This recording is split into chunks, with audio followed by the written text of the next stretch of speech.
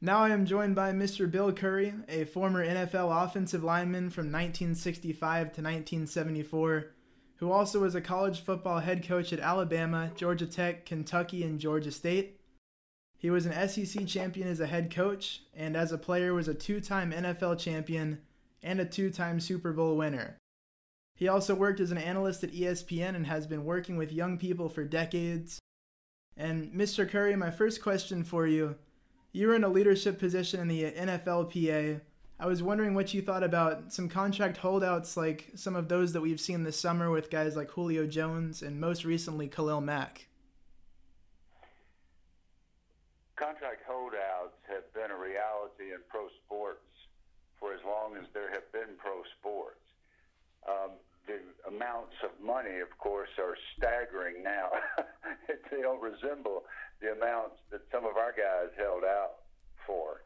But as long as there are contracts between athletes and organizations, there will be athletes who withhold their services until they get paid what they think they're worth. I think there is a moral and a legal and ethical question when it comes to a contract that you're already committed to. Let's say you've promised to fulfill a 5-year contract and you've only fulfilled 2 of those years and you want to renegotiate. I think that there's an ethical question as to whether that is something that the law should allow. But that's what the guys do, and it's not new, and Julio's not the first one to do it here with the Falcons. It happens all over the league. Khalil Mack, as you mentioned, Luke, also did the same thing and ended up getting, I presume he got what he wanted. I guess he wanted to be traded from Oakland, but I don't know him, and I don't know what his motives might be. But he's also getting paid, again, a staggering amount of money.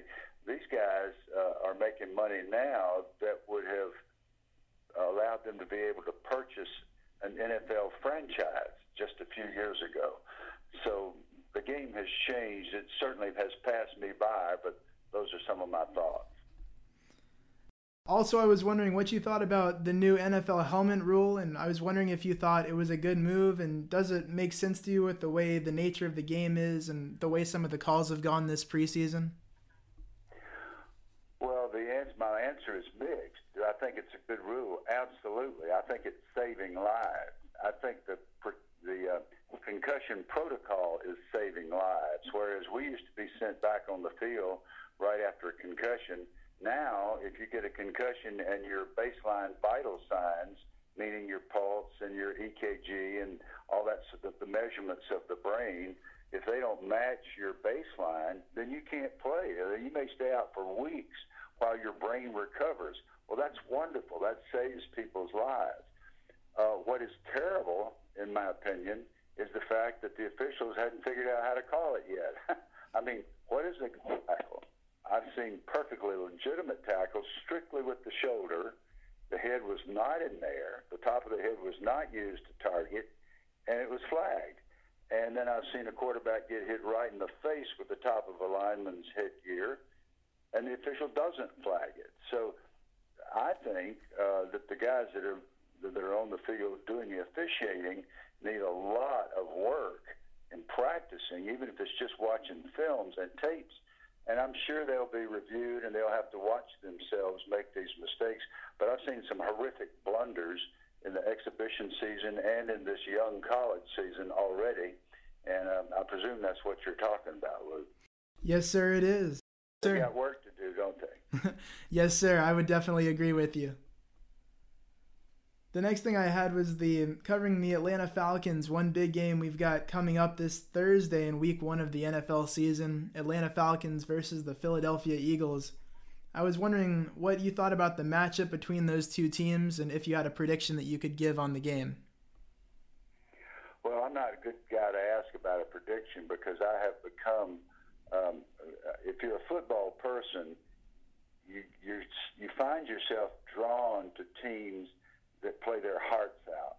And this Falcon team plays its heart out. They play hard every week, and they're not perfect, and they make mistakes like all human beings. but the last 2 seasons they have played football the way I think you're supposed to play it.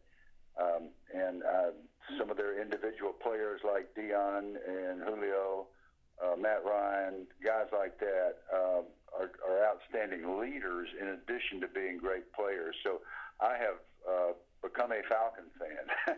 You'd think I'd pull for some of the teams that I played for, but there's so many of those. We do pull for the Packers just because Green Bay was so good to us when I went back up there to coach, especially after I played. But our team is the Falcons, and my prediction is the Falcons will get even for what happened last year in the playoffs. And this time, if Julio gets a chance to make a big catch, I believe he'll catch it. Another thing I was wondering now, with today's league, who are some of your favorite guys? I know you mentioned a couple of Falcons you enjoy watching, but who are some of your favorite guys on any team in the NFL currently that you like to watch, and why do you like to watch them? Well, I usually have, and I don't even do this consciously, I don't intentionally watch.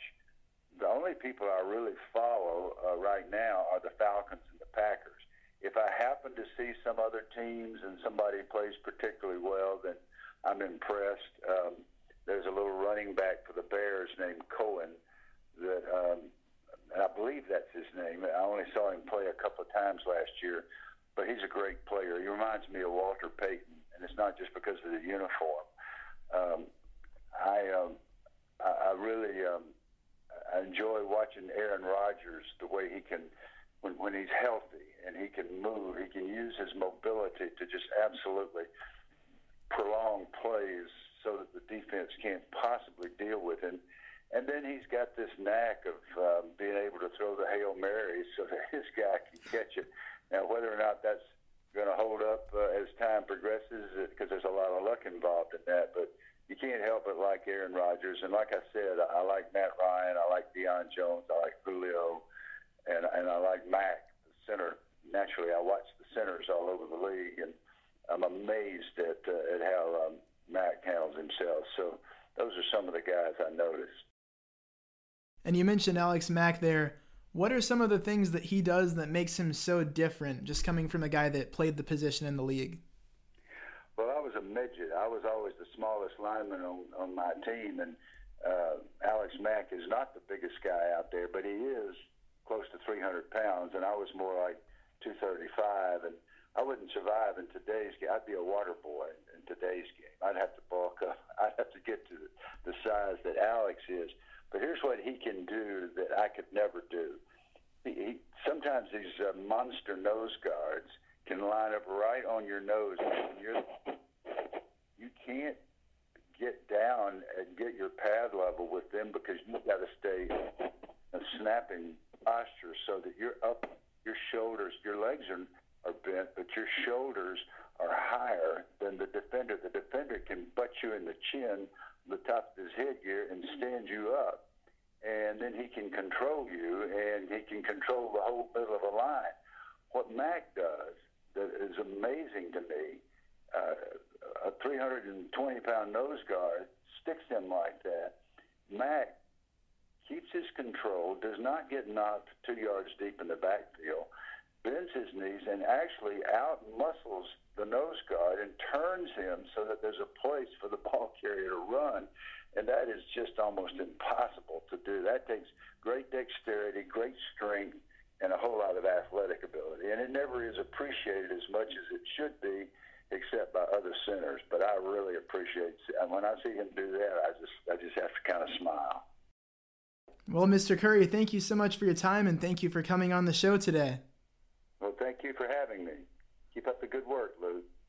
Thank you.